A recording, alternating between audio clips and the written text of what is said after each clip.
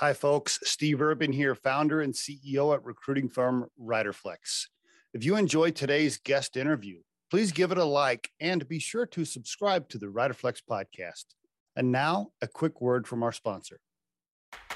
Try the #1 marketing platform for small business. Everything you need from design to marketing to CRM. Learn more at marketing360.com. Marketing 360. Fuel your brand.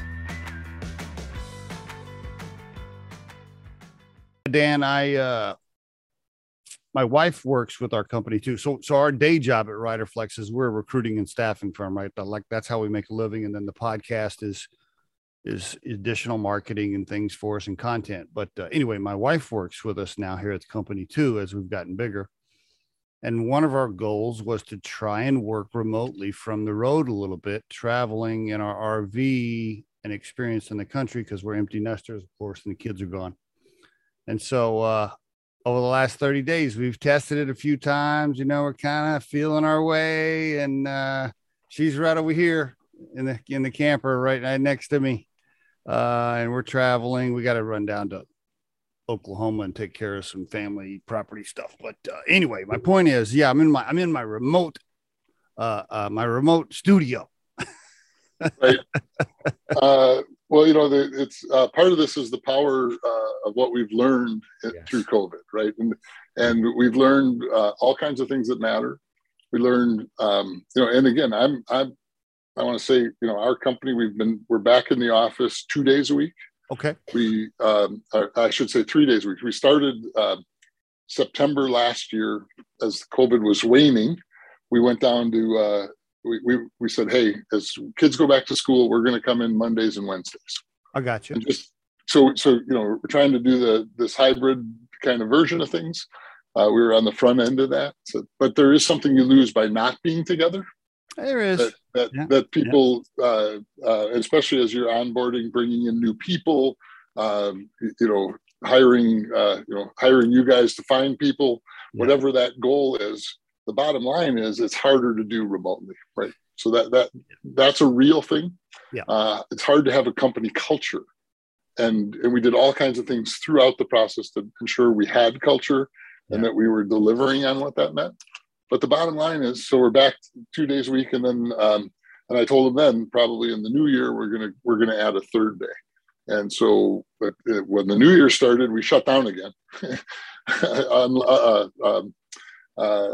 And again, we never really were shut down. We just said, you don't have to be here. Gotcha. Some people always came in.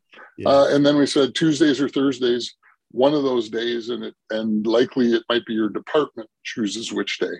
I see. So, you know, the marketing department's in on Thursday, the customer success department's in on Tuesdays. So we have people here Monday, Tuesday, Wednesday, Thursday, and in general. Yeah. And then on top of that, you know, there's people here 5 days a week that want to be here. You know, I've talked to many CEOs. You know, we've had a ton of people on the podcast, and most CEOs, most of them are doing a hybrid, you know, mixed bag of something, kind of like what you're doing. You know, very few people that I know personally or that I've interviewed have a hard line one or the other. And it's still a mixed bag. Now, Riderflex, we've been remote 100% since the beginning of the company. So for us, even way before COVID, that was just, you know, there was no difference for us. But because we have recruiters all over the country, and it's just easier. But you're right, though. And I ran a couple of $40 million companies as a CEO before I started Riderflex. And you know, the water cooler, the lunchroom, the meetings in person. I mean, it does. There's a lot to be said for it, you know.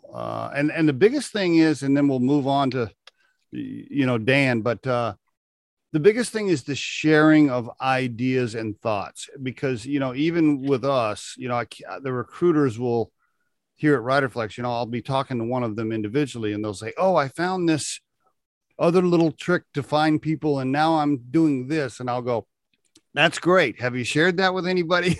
have we told anybody else about that? And, you know, if they're in the office, they see each other and they're like, oh, hey, Mary, by the way, I saw, there's just more sharing and more collaborating, you know, in person. So, yeah. Well, and you know, as we get later on, we'll talk a little bit about my company, but there is a truth that our tool actually is an enablement tool for that can be leveraged for remote work, right? How do I find out that information? How do I do things? Yeah. But when you talk about, we're going to get into that. The reality is who we are as individuals should be reflected in who we are as leaders, right? And so I don't want to separate them too much because I own the culture, I own the content, I own who everybody represents to our marketplace, but I also, that is a reflection of me, and I'm proud of that. Right? Yes. So I just want to be clear. Leaders, entrepreneurs, especially, right? It's when you have 100,000 employees, it's harder to be a direct reflection of the CEO, and likely the CEO isn't the founder. Right. But when you're a founder, when you're an entrepreneur, you're building a culture that is a reflection of who and what you want. And as you created RiderFlex, it is a reflection of you in all good ways and bad. And right? bad. I don't hear. So are you from Minnesota originally? Because I don't hear the typical Minnesota accent. Yes, my mother would be proud that that's the case. I am not from Minnesota originally. Okay. Though I'm from Milwaukee, so it's not like it's it's not that different. Now, but we don't have the. When you said Milwaukee, when you said the word, it was a little. That's absolutely a thing. Milwaukee is pronounced as I do, not as the rest of the world pronounces it. Right? There's a twang to it. There's a heritage, a Native American heritage to the names in Wisconsin there, and here in Minnesota too, but. So were you? Did you grow up a Packers fan then, and now you live in Vikings country? How did that work, dude? There we go. What do you mean? There we go. So I have the Packers. I can pull out all kinds of Packers paraphernalia. So I have to. So this is who I am. I'm a Packers fan. That's cool. The Packers. I'm also an owner of the Packers. The Packers right. Yeah, are owned by the community. That's right. And so that's always been the case. But when the Packers want to put an addition on their stadium, they just sell more stock. I see. Unlike going to the tax, and part of it is because Brown County and Green Bay, Green Bay only has 140,000 people. Right. Right. So if they're paying the taxes to build the stadium, it's an impossibility. Right. It doesn't. Yeah. The math never works out. Yeah. But this is the kind of gift I give. Because I have two business partners. One is a Jets fan and one is a Vikings fan. Ooh. And so last year, the Packers had their third stock offering where they were selling stock. Okay. And so for the holidays, I gave each of my business partners a share of the Packers. Really? Wow. Which is like the ultimate gift. Wow. Because you can't sell it. There's no value. If the Packers ever get sold, the Green Bay VFW gets all the money. So making it so the Packers will never be sold. I see. So the shareholders are shareholders. So yesterday I get a text from one of my business partners, which was saying, I just want you to know this is the gift that keeps giving, because he got the annual meeting and proxy vote mailing yesterday. How about that? Every year he's going to get stuff from my Packers to his Vikings house. He can't tell his Viking friends that he owns Packers stock, right? He put it on Facebook. There are his family chat. He texted me once what's going on in his family, texting about the NCAA tournament and can they root for Wisconsin because Minnesota's not there, and of course his brother chimes in, but you're a Packer owner. So trust me, it's literally the best gift I've ever given to a non-Packer fan. That is pretty cool. So you grew up in Milwaukee, the area. Is that where you went to high school and all that? Yes. Yeah. Okay. I guess I officially left when I was 18. Not going to college. I mean, Why'd you go to why'd you go to the University of Minnesota? Well, how'd that happen? Oh, I didn't. I went to Drake University, and I still don't know how that happened. Oh, that's right. You went to Drake. Oh, that's right. You went to Drake. I got a master's at the University of Minnesota. That's right. Okay. All right. And why'd you go to MBA. Drake? So I have two great, a guidance counselor kind of conversation pushed me that way. Okay. And then I went and visited and I had a great time.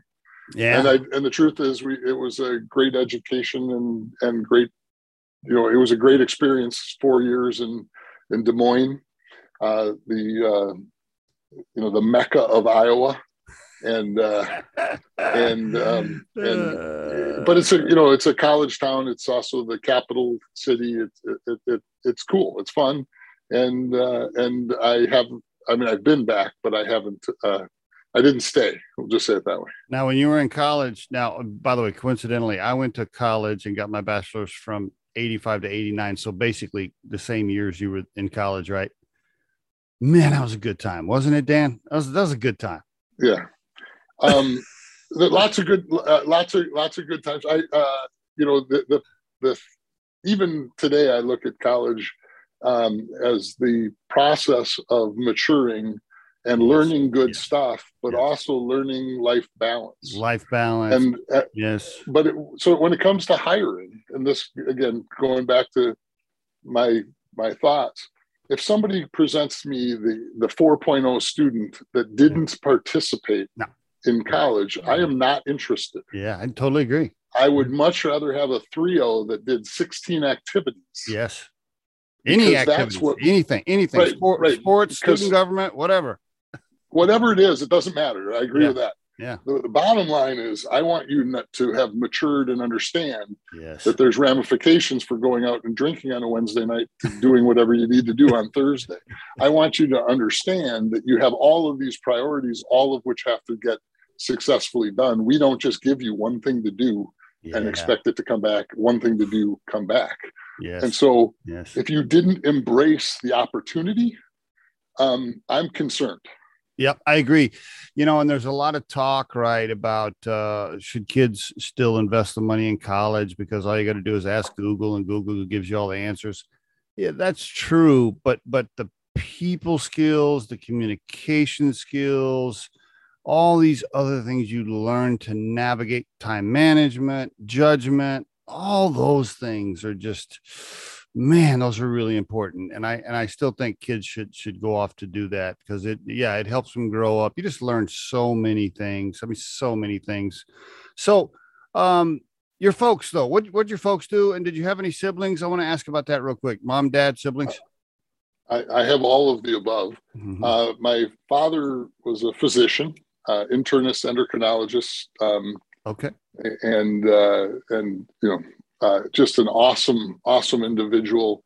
If you have a question of ethics or what you should do, you could look at what my father would do and do that. It's the right thing. My mom, homemaker, 3 kids.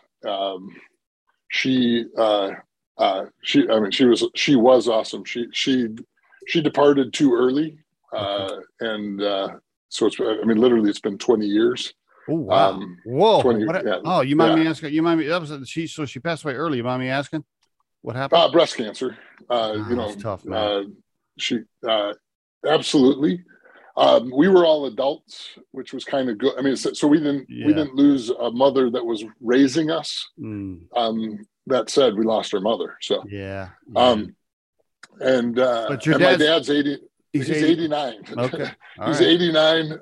He actually broke his hip on New Year's Eve, which is often the downfall. It's the beginning of the end for most people. Yeah. And my father had a conversation with us, and he's like, and he's very aware of that data. And his response was, that's not going to be me. Okay. And I think he's better today than he was 3 years ago. Really?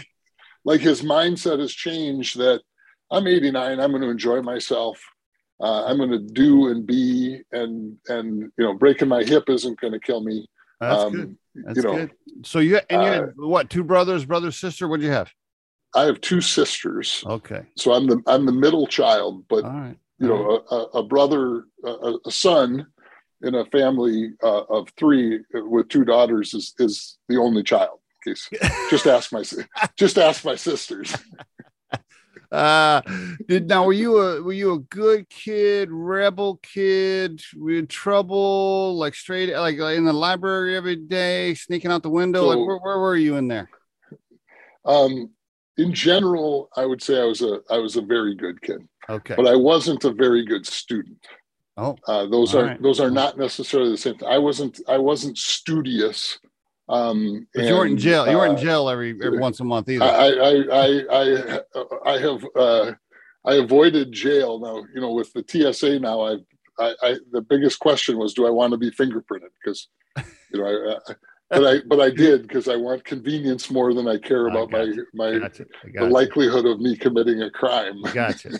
Okay, so no, all right, nothing crazy. Yeah, but nothing like that, and but we had fun in all kinds of great ways, both as a family. But my sisters would say I might have controlled the television. The one television we had, because I could physically block them away from being able to change the channel. By the way, for the listeners, me and Dan, we were the remote controls for our dads, right? Dad would be like, hey, because you had to get up, grab the knob, turn it. Well, yeah, I mean, when we got our first color TV, which actually had a remote, but it turned the knob, it would go chunk, chunk, chunk, chunk, and it would so you're pushing the button and it would turn the knob. You had one of those. Whoa, was the mechanism. Okay. But that was, I grew up I watched the moon landing on a black and white television in our den. So all kinds of, but I loved, one of the things though, was I a good kid? I loved technology. Okay. And I was, I took things apart. I would see how they work. Like, my dad would go to a garage sale and he'd buy an old television or something, and I would tear it apart. And really? Okay. Like the whole purpose was, see what's inside, learn about it, do things. Okay. And then embarked upon, I'm in high school, and I worked at a video store. I worked at a computer store.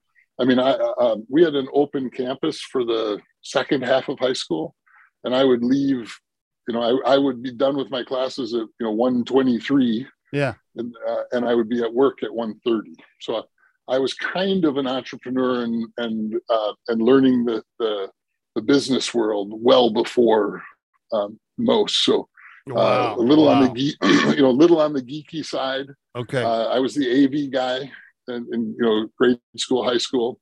Now, when you talk about did I do things wrong, and I'll have to apologize to a couple of Mr. Miller and a couple of teachers in my grade school. But so what we did wrong is we had keys to the school, but we would go in and use the dark room. We would go in and we didn't do damage. And as a matter of fact, the last day after kind of shutting down the 8th grade. And we were leaving, a couple days after school ended, and Mr. Miller asked me, he said, "Can I have the key back?" So he was very aware. He was very aware that we had keys. Now, in fairness, and this is the point that is my first disclosure ever, I still have the key. Because I didn't only make one copy, Mr. Miller. I made two. Oh, there he is. We got to get this to him. We got to get this to him for sure. Wow. So you were the kind of techie, mechanical, entrepreneurial spirit early on. And then, great career. We won't have time to cover everything you've done, but I guess you're the biggest, when you really started to take off is when you landed that job at 3M and you were there for 8 years. That kind of started the career, didn't it? Well, so before then, I had actually worked for Apple and Microsoft. Just to say, these are in the 80s. So in these the are 80s. entrepreneurial companies, right? Yeah, right. And so I was there. I was at an Apple dealer, and then at Apple as the Macintosh came out, and wow. Guy Kawasaki, who's obviously one of he was the Apple evangelist and wrote the book The Art of the Start, which all entrepreneurs should read. Good one. The Art of the Start. Well, so I mean, I met Guy and worked with him back in the day, right? Oh, so, you met him. Okay. I mean, yeah, well, and actually, if you Google Dan Mallon and Guy Kawasaki, you'll come up with a blog post of that he did, visiting me, playing hockey in Minnesota, and doing a bunch of different things. So okay, that's pretty cool. He took up hockey later in life, and so I invited him to play in the U.S. Pond Hockey Championship, which a friend of mine started that we just helped do it, and then he gave a presentation to some entrepreneurial efforts, a couple of things for me as part of that deal. So now see, he along with several others right there earlier in your life had an immediate effect, right? An immediate. You're watching them. Yeah. You're the mentoring. You're following their leads, their mannerisms, the way they communicate.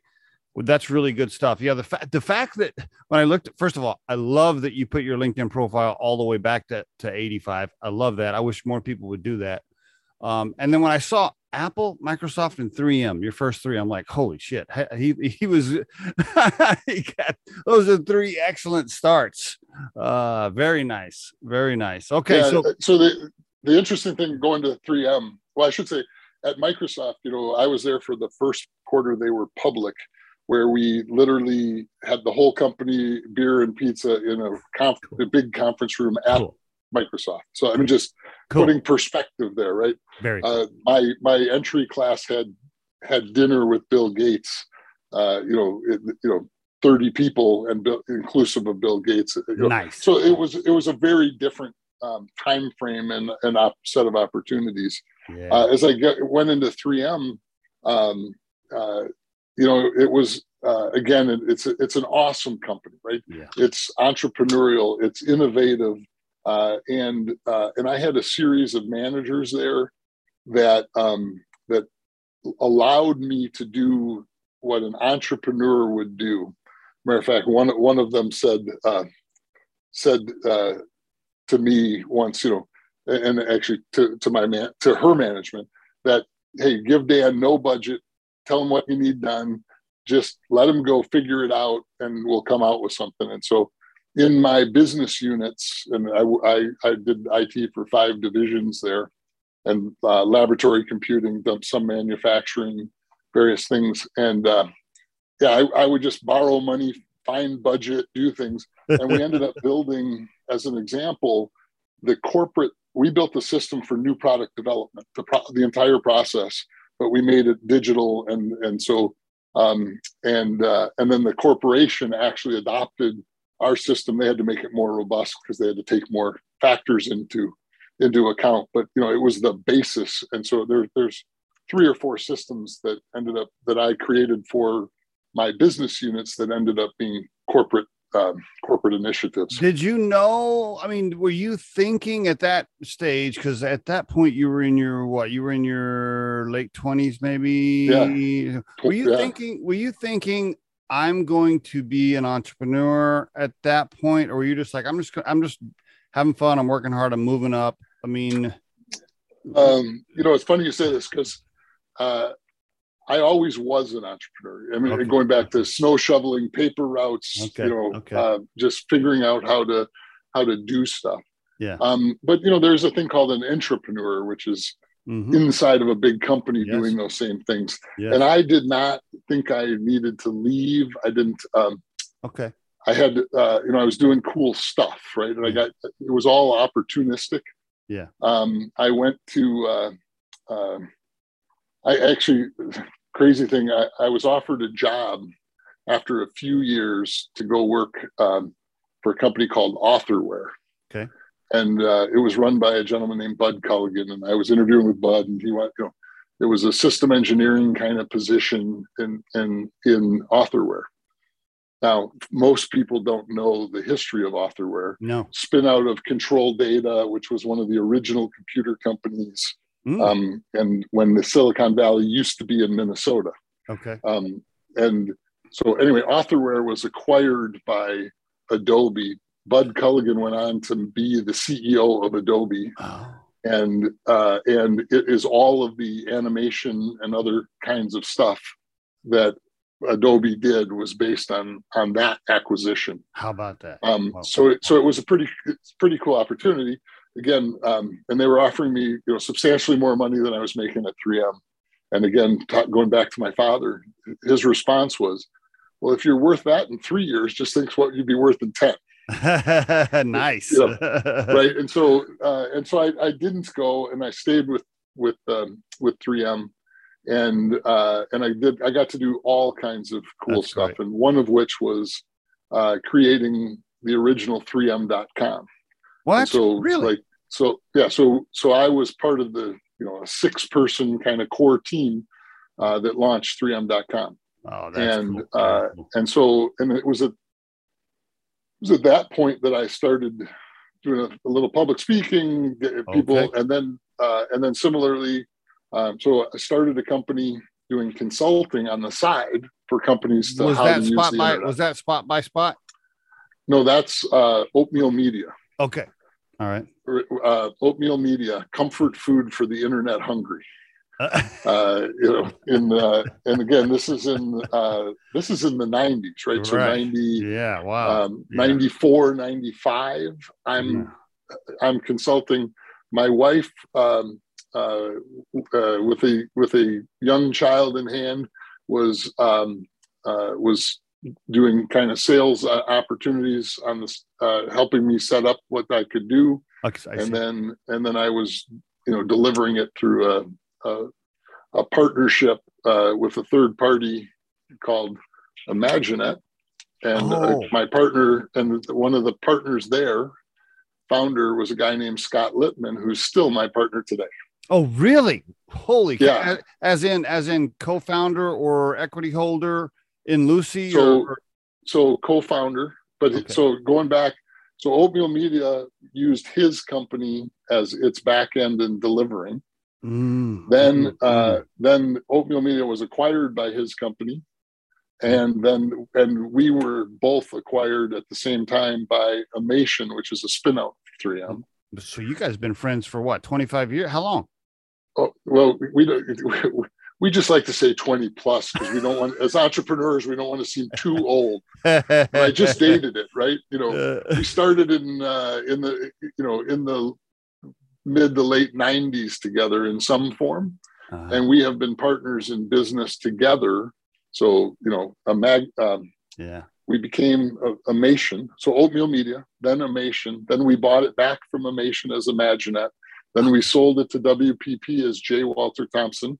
Now, can I pause you right there? Was that exit? Was that your first big payday, or was that a small payday? Like, was that a life-changing exit or a small one? Just want to. Yeah. Well, so first of all, when we sold to Amation, we thought it was life-changing because we were young. Okay. And it was in the time frame, right? We're enough to buy a house, but not enough to retire, kind of a thing, or. Yeah. Okay. Yes. Okay. All right. All right. No, it was lucrative, and then we bought it back, and then we sold it again, and so which was then much more life-changing. Okay. On the second iteration. Congrats. And so, congrats. And then we got to work, with, again, we were the digital component and became the all non-traditional component inside J. Walter Thompson. We had 13 offices, 12 in the US, 1 in the UK. Now, let me ask you right there, but you technically, for J. Walter Thompson, you were an employee then, right? Is that right? Yeah. How was that? I want to just ask you, I don't mean to interrupt your flow, but so many entrepreneurs that had an exit that then go on to like, okay, now I'm going to help somebody else, or I'm going to do work for somebody else. And all of a sudden they have like a boss that they have to ask them when they can go on vacation, but they used to be an entrepreneur. Sometimes that's a tough transition. Yeah. So it's always a tough transition. I want to say that, but look at it slightly differently. You always have a boss, you have a board, you have a bank, you have other people that are affecting. So what we do is we said, hey, we exchanged the board and the bank here for a big, global corporation. WPP owned, again, a big holding company owned it. So that part is easy. And we, because we had, the structure of the deal is there's an earnout. But when you have an earnout, it gives you control. Yeah. So we did have a boss, and I don't want to make it sound like we didn't. And we had to report in, we had to have financials, we had to follow procedures, we had to do all kinds of things, some of which we really didn't want to do, but that's the nature of the beast. They paid us to do that. The second part, though, is we had control of our organization, and it grew inside of them, right? So I ended up being chief operating officer for North America for this whole non-traditional advertising businesses. Yeah. Now by this time in your career, operations and leadership is becoming really who you are, an ops leadership guy. Is that accurate? Okay. Yeah, no, it's funny because that's really not who I am. Okay. I'm the visionary strategy kind of leader. Scott, my partner, is much more methodical and operations focused. But truth is, it's part of the deal. Like, we have to make things work. By the way, nice combo. By the way, when you're co-founder, that is one of the best combinations. If we can pause for the listeners right there, if you're looking for a co-founder, first of all, make sure they don't have the exact same skill set. Make sure they're complementing you in some way. But boy, if you have a strategic, creative visionary with an operational, tactical, keep the train on time person, man, that's a good combo. Yeah, there's I don't know if you are familiar with Traction and the EOS operating system, entrepreneurial operating system by Gino Wickman. No. So it's actually it's really, really just funny because if I pull off the books on my shelf, I have Guy Kawasaki's Art of the Start, but the second one here, Traction by Gino Wickman. And this is an operating system of how to run entrepreneurial companies. And we started using it years back, and we've used it across multiple companies. And the coolest part is it's an operating system on how to operate a company. But the best part is, so when you get an offer from our company, you get the book with the offer, and we say, this is how we run the company. Be ready. I see. Because it's vocabulary, it's process. It has nothing to do with what our product is, what our service is, or how we do it. And so Traction is a book about, get a grip on your business by Gino Wickman. There's a second book written by Mike Payton and Gino Wickman called Rocket Fuel. And Rocket Fuel, which I don't have sitting in front of me, so I'm much less impressive. But Rocket Fuel is about exactly what you talked about. In the concept is there's a visionary and an integrator in the Traction book, right? The visionary integrator does all the operation stuff, and which is just an awesome mechanism and methodology.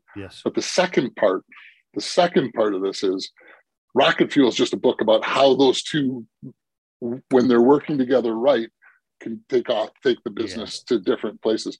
And Mike Payton, or just Payton as we know him, is a Traction implementer. He was the second visionary of Traction after Gino left that role, and coincidentally is on the 7th floor of this building.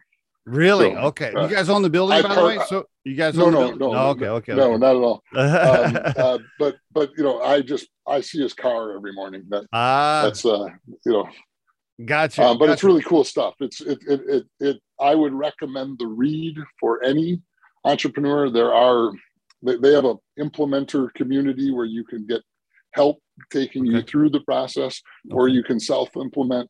But it really, really takes, can take you to the next level, direct you how to do it, and makes, meetings more efficient, days more efficient, and takes a 2-page business plan created annually that takes you on a annual, quarterly, and a long-term kind of vision that you can share and communicate with your teams. I appreciate I appreciate that recommendation, and thank you for sharing it with the listeners. And I want to end that little segment there by saying to all of the creative geniuses and visionaries out there, especially if you've made something or created something or built something and you're a creative person, please surround yourself with an implementer, an operator, connect yourself with that person, or you will eventually spin off into the forest and never land and never actually get anything done. Only 100%. I have 20 ideas a day, and maybe one of them is good. Yeah, it's just so critical. Okay. I want to do this. Let's do this because I want to make sure we're going over Lucy, AI, and I don't want to run out of time. Plus, I want to ask you some wrap-up questions too. Let's do this. How about let's do this first? Why don't you give a nice overview of what Lucy AI is today? Let's just tell the listeners about it, and then I'll double back and ask you questions on how you guys got it started. Sounds cool. Well, the bottom line is truth is at all levels, at all businesses, there is a standard problem, which is I can't find what I'm looking for in my data. Yeah. But by data, and most people talk about big data and all these things, they're talking about databases, columnar data, other stuff. Mm-hmm. We don't really focus on that. We count on less on data and more on knowledge. And so knowledge management is the category. And so enterprise knowledge management, we have a tool, Lucy, who reads, watches, and listens to all of the documents stored on your file servers, SharePoint, OneDrive, Box, Dropbox, wherever they exist across the entire enterprise. HubSpot, whatever you're using. Yeah, Salesforce. Yeah. I mean, just wherever and whatever that is. Google Drive, whatever. Google Drive. Yeah. How about data or information or videos on your social media feeds or social channels? It would not look at the social channel, but it would look. You would have the source file on your file server before you put it up there. Gotcha. So okay. So and so then it's an answer engine, not a search engine. So you ask Lucy a question in natural language.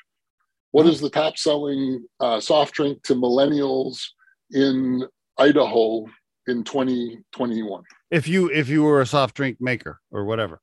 Yeah. And the reason I use soft drinks as a great example is because one of our clients who very publicly talks about using Lucy is Pepsi. Oh, I see. Okay. I got you. So Pepsi and actually calls it Ada and ADA, named after Ada Lovelace, the first computer programmer. So Pepsi has a global view of all of this data, and Lucy's busy reading, watching, and listening. And then, so think about a PowerPoint deck, and think about how many PowerPoint decks companies create every day, because it's measured in the thousands or tens of thousands. PowerPoint decks every day. Yep. And then you think about the PowerPoint deck that I created last month that I'm trying to find on my own hard drive. Yes. I can't find it. Yes. But now I want to be able to find people in my work group, people in my division, people in my company, people across the enterprise, and be able to leverage what we can share. And so Lucy has read, watched, and listened to everything in the company. And then I ask a question and she knows what I'm allowed to see based on what I have access to. And she gives me the answers from what I'm allowed to see.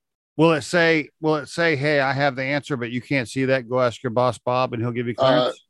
It does not, because, and there's all kinds, we get into government. We're actually working with the government and other places.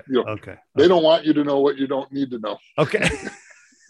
There's a catch-22, right? Okay. So but in general, we're highly secure, ISO 27001, which is a security certification. We manage the secrets of companies left and right. Okay. But the idea is, when I say that, what's the soft drink in Idaho for millennials, what will come up as an example might be one PowerPoint slide with the answer on it, the chart of soft drinks in Idaho. I see. But it's slide 68 of a 122-page deck. But we just bring up the slide. Here's your answer. Okay. So it's much more focused. So, because if you do a search and it comes up with 10 documents and each of the 10 documents is only 10 pages long, you have 100 pages of reading to figure out what your answer is. We try to take you to the 10. So this is not a like a hey Google, and it talks back to you, but it does pull up the document, so to speak. Yeah. We don't. We've played with audio. We can do audio as a way to ask the questions. Okay. It still introduces too many errors. I mean, just think about when you use Hey Siri or Alexa or whatever, and these companies are spending billions of dollars, and there's still errors. Yeah, right. So I'm just going to be clear. We don't use audio input because it introduces too many errors. Okay, I see. And that said, that part's easy. I could turn that on in a day. But most of our answers are visual in nature. Okay. Now, we do have a new feature that we just came out with, which is called Synopsis, which writes an answer that's not in these documents, but writes an answer from these documents of what the answer, what Lucy believes the answer to be. And it's really, really cool and powerful, which allows us to provide access to this kind of resource in your Teams environment, in your Slack environment. You can at Lucy ask her a question, and she puts the answer in there, the synopsis answer, and then you can click through to the visual answers that she provides. There's two things that come to my mind immediately. Now, I know you guys focus on Fortune 1000, but even for small, S&P, and we're only a $2 million firm, so we're still a very tiny company, but still. Even when you get to 2 million, your Google Drive and your files, it starts to fill up, and then there's folders and subfolders. And then Johnny created this, and then now Johnny left, and now it's 6 months later. And then Mary comes to work for us, and Mary's like, man, I got this really good idea. I'm going to spend 3 days creating A, B, and C. And then she creates A, B, and C, and she presents it to somebody, and we're like, yeah, that's already in the system. Johnny created that last year, so we just wasted 3 days of payroll. Right. Well, and it's 100% the case. And this is where I was talking earlier about onboarding new people in a COVID and work at home environment. Yes. Because you don't have access to the knowledge, the subject matter experts, the things that you might run into, who to ask, you don't know. Yep. And so if you have Lucy deployed, because the truth is, there was somebody in your job before you got there, and they did all kinds of work. That's right. And there was somebody, and all of that work is stored on the G drive or is in SharePoint somewhere. Right. And so when you come to work, and actually there's some data that LinkedIn, Microsoft just put out, which is that your manager is likely to give you about 60% of the knowledge you need to be successful. That sounds right. Right. So you get about 60% of it, and the rest is look at SharePoint. Hunt. Look on the share. Yeah. And again, if anybody who's ever used SharePoint search understands that that's just okay. Yeah. And Microsoft tries to improve it every day. But the other thing is, it doesn't search across things. It just searches one thing. And we search, you could have 10 different SharePoint sites. You could have a Dropbox, and Salesforce, and search them all at the same time. Love it. Additionally, Lucy does two other things. She also searches your third-party purchase data. So if you're a subscriber to eMarketer or Business Intelligence Insider, those kinds of things, she searches at the same time answers from there. And then the third thing she does, and I said we don't do databases, but we do data tools. Okay. So if you're using Tableau or Power BI or some esoteric system, like there's a company called Knowledge Hound, which does consumer data, consumer survey data, as an example. So we don't search those databases, but we search their dashboards. So if I say in my demo, Lucy, I can say, what's the latest data on COVID-19? And, there might be an answer from, different different sources. I But see. one of the answers will be from Tableau, and it's a Tableau dashboard that shows, and it's live updating immediately. So I get the most current data when I click on it. It brings up the dashboard, and then if I click through, I could get to the Tableau dashboard in Tableau. Okay. So we bring data forward. It's like a GPS to all the data you have. So my next question is, why isn't everybody using this? And is there a competitor that you're battling against? Because I'm thinking to myself, wow, sounds great, like a wonderful tool. If it's affordable for a business, let's do it.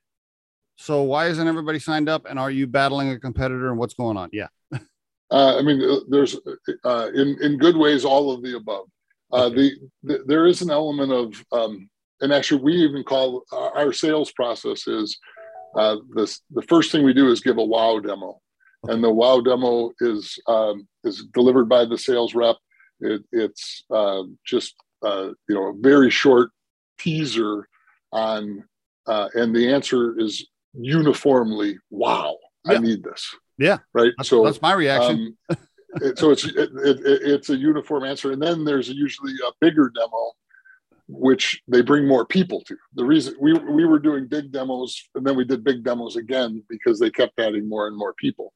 So we try to, hook the organization or the individual, and then drive forward through the process.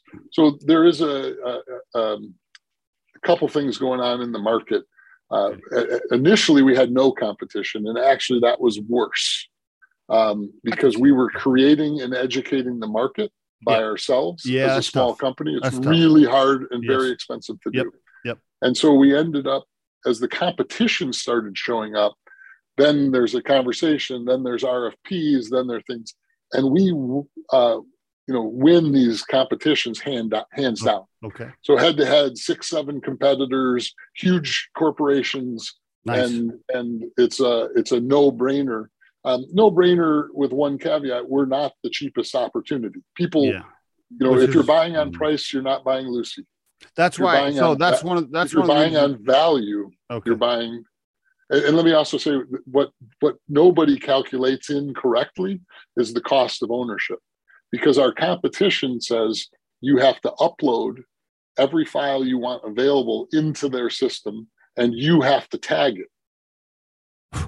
Our system just connects to the server, doesn't touch the data, doesn't remove the data, and we automatically monitor adds, changes, and deletes. We automatically tag everything.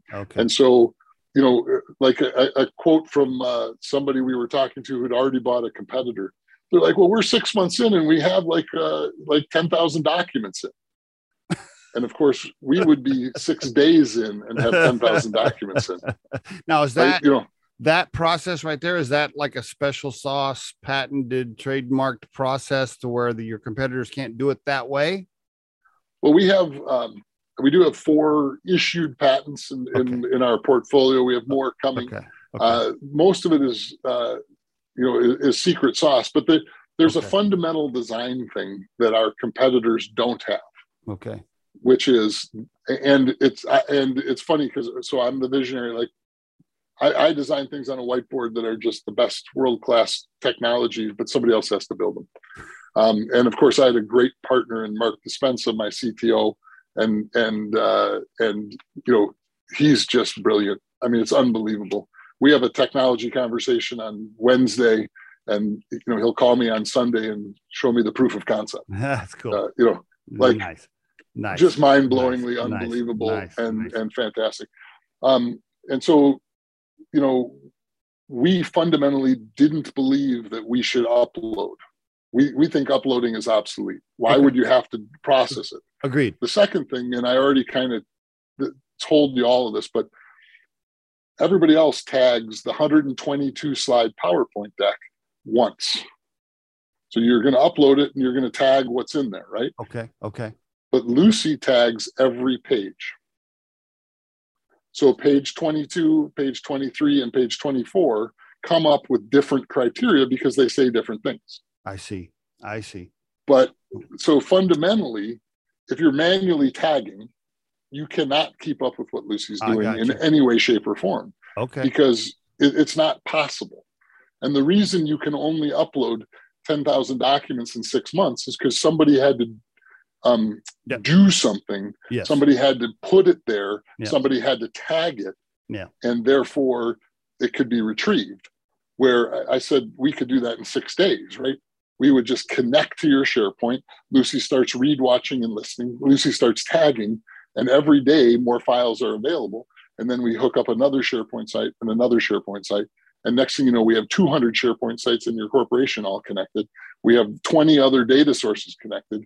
When we have 60 dashboard sources connected, and you can ask questions across the whole thing.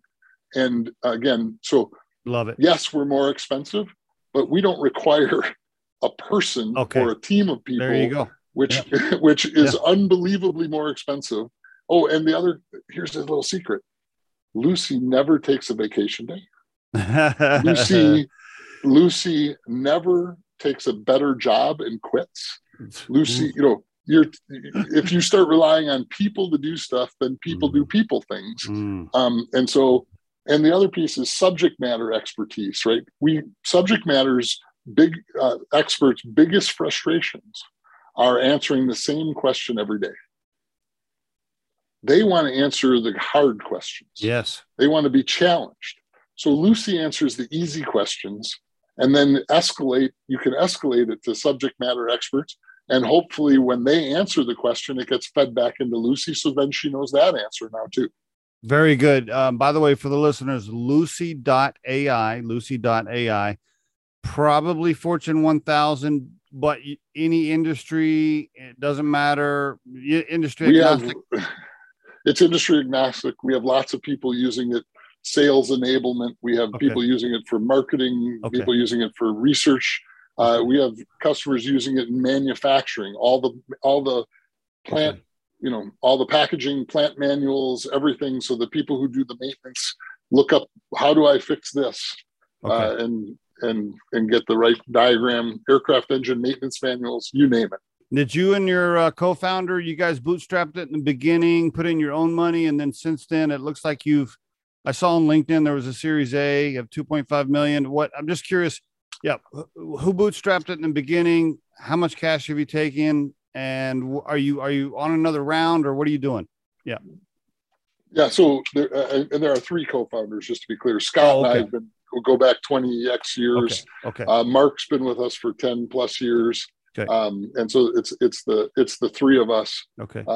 And so very, very much so. So yeah, we started with our own money and then added a little friends and family.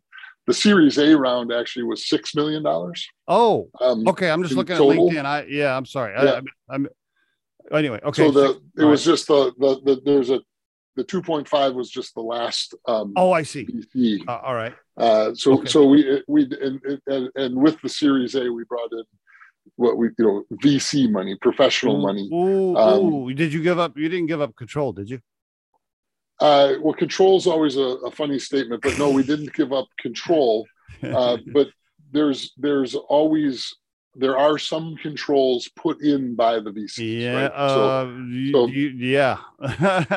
So having a majority voting control is different than having total control.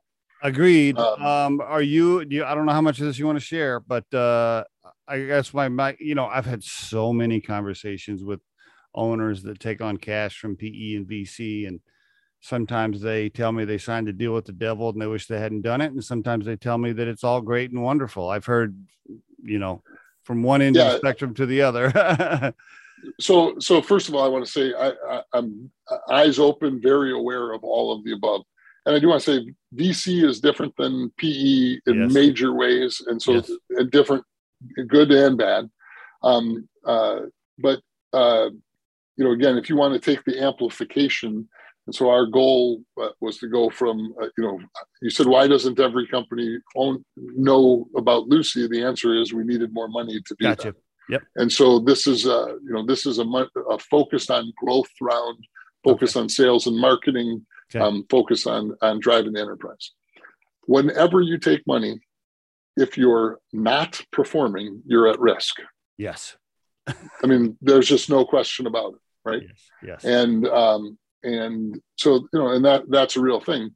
On the same note, there are other things that come with the money. There's networks. There's there are different places that we can help. As an example, our board of directors became a much more real thing as we took in BC. Understood. Are you the chairman? Are you the chairman? Functionally, I am. I don't know that we have the title. Okay. but I'll go with yes, because we don't have somebody else there. But one of the VCs brought in a gentleman named Frank Mergenthaler, and coincidentally, Mark used to work in Frank's organization years ago. Frank was the CFO for IPG, which is one of the world's largest holding companies, competing with WPP, who used to own J. Walter Thompson. I see. So we're getting exposure to just better people, better mentors, better access, all kinds of things. And the one thing, a tree that stops growing dies. Yeah. And if you're a CEO, a visionary, you're running your company, and you think you have nothing to learn, you will die. Right? You will die. Yeah. And I'm a seasoned I mean, I've done all kinds of things, and I don't think I don't have stuff to learn. I learn every day. Taking the VC money, and I apologize, I know we're at the end of our time here. I know you probably have another meeting coming up. Let me just ask you. So taking the VC though, that tells me that now you're like, okay, grow and scale as fast as we can. And I'm assuming then you'll be targeting an eventual exit somewhere down the road is now the plan. Exit. I always think what I do for a living is create exits. That's that's the type of entrepreneur I am. That doesn't mean all entrepreneurs should do that. Okay. And if you don't need money, you should never take it. You're much better off having never taken money if you can get to the end zone. Okay. There's no question in my mind about that. Okay. That said, and I don't know, there's another book which I have on my shelf here, but called Crossing the Chasm, which is Gregory Moore, and it's about new technology adoption, and it's kind of unbelievable because it goes way back to like chicken farming technology adoption, and it still applies today. And so we have crossed the chasm, but they call if you think of a bell curve statistically, you take off the two wings, and in the center there's this big group of people, and they split it. They call that the herd, and so right now we're on the front half of the herd. Okay, and so we have let's just say a 3 to 5 year window that's going to determine what percentage of this market we have. Okay, right. All right. And so this gets into the why we took money, right? Yeah. And so I have 3 to 5 years to attack the Fortune 1,000, 5,000. You can pick your number, but we're an enterprise scale software doing unbelievable things, unfathomable things across that enterprise. So how do I get to those people? It's expensive. I got to be there, and I got to set. Yep. This sets the whole trajectory. The second half of the herd follows the first half of the herd. But again, people are making decisions now where, as I said earlier, we were introducing them to concepts. Now people are embarking on the process of picking their platforms. Dan, congratulations on everything you've done. I could talk to you for another hour. There's like a list of 50 more questions I wanted to ask you, but I know we're out of time. You have to come back on the show. I'll have to get you back because I wanted to ask you a bunch of other stuff, but happy to do so. I do have another 10 minutes if you want to. Okay, great. If you don't mind, I wanted to ask you a couple of what I call outside the lines a little bit, just kind of like drifting outside the lines. If you don't mind. So when I think about data companies collecting information, knowing everything, technology wise, I guess the question is, do you ever worry about technology in general and the amount of information and monitoring and everything that we're doing as a species Does it ever worry you at all? Yeah. Well, so the answer is, of course it does, and it should. The other side of it, which if you think you're not or can protect yourself, you can't. So, and good or bad. And there's all kinds of new legislation, not that new. In Europe, there's a GDPR, which defines the what and how personal and personalized data can be used. I see. Canada has some restrictions more directly on emailing and stopping, kind of the spamming. California has two different regulations, one that's in place and one that's already in place but yet to be enacted. And all about privacy, personal privacy protection, and what can be stored, how it can be used. One of the things in GDPR is, and today if you go to Google or Amazon, you can actually request everything they know about you. Oh, really? And you'll get an answer? You'll get an answer? Oh, you can see your profile, and then when you clean your pants and realize what they have, and you can also ask to be purged from really? any place because of these laws. But is NASA not NASA? Is the NSA, who I'm almost positive is tapped to Google with the same information? Are they going to purge your information too? So that's where I was going. The information is well beyond where it exists. Yeah, that's exactly. So the problem is right. that I know that Google, Amazon, Facebook, so I could go purge all of those. Yeah, but then I think I'm pure. Nah, I don't think so. And in some ways, Google, Amazon, and Facebook are the good ones, not because they're great companies or anything like that, but because you actually know what they're doing. I mean, it's the other ones. I mean, from a political perspective, there are databases on each side of the fence, that have thousands of attributes that predict what you care about, what you voted on, how you spend, what you've done, that you don't know where it is, and you don't know how to get yourself purged from. Isn't it true? And I don't want to go too conspiracy, but isn't it true that certain government agencies early on were supporting and helping Google and Facebook and these people because they're like, wow, this is great. This is going to be awesome because we need all this data on all these people. I don't know that, the funny part is I'm going to say this differently. In hindsight, it might have happened, but the reality was, if you think our government has the foresight to do that, then you are the fool. Okay, gotcha. And I don't mean to say, and I don't mean like they're not organized enough. They're not. Okay. Well, you'd have to. Google didn't even know what they were doing. Well, that's true. To get there. No, that's true. Right. What the asset that Facebook, Google, and everybody, Amazon came up with turned out to be data. Yeah. But they didn't go, none of the three went out thinking, I'm going to sell data. I got you. What they did think is, I'm going to sell advertising or product. Right. And how do I do that better? Right. And it turned out data was the answer. I see. But so to think the government knew that they were going to collect the data in advance.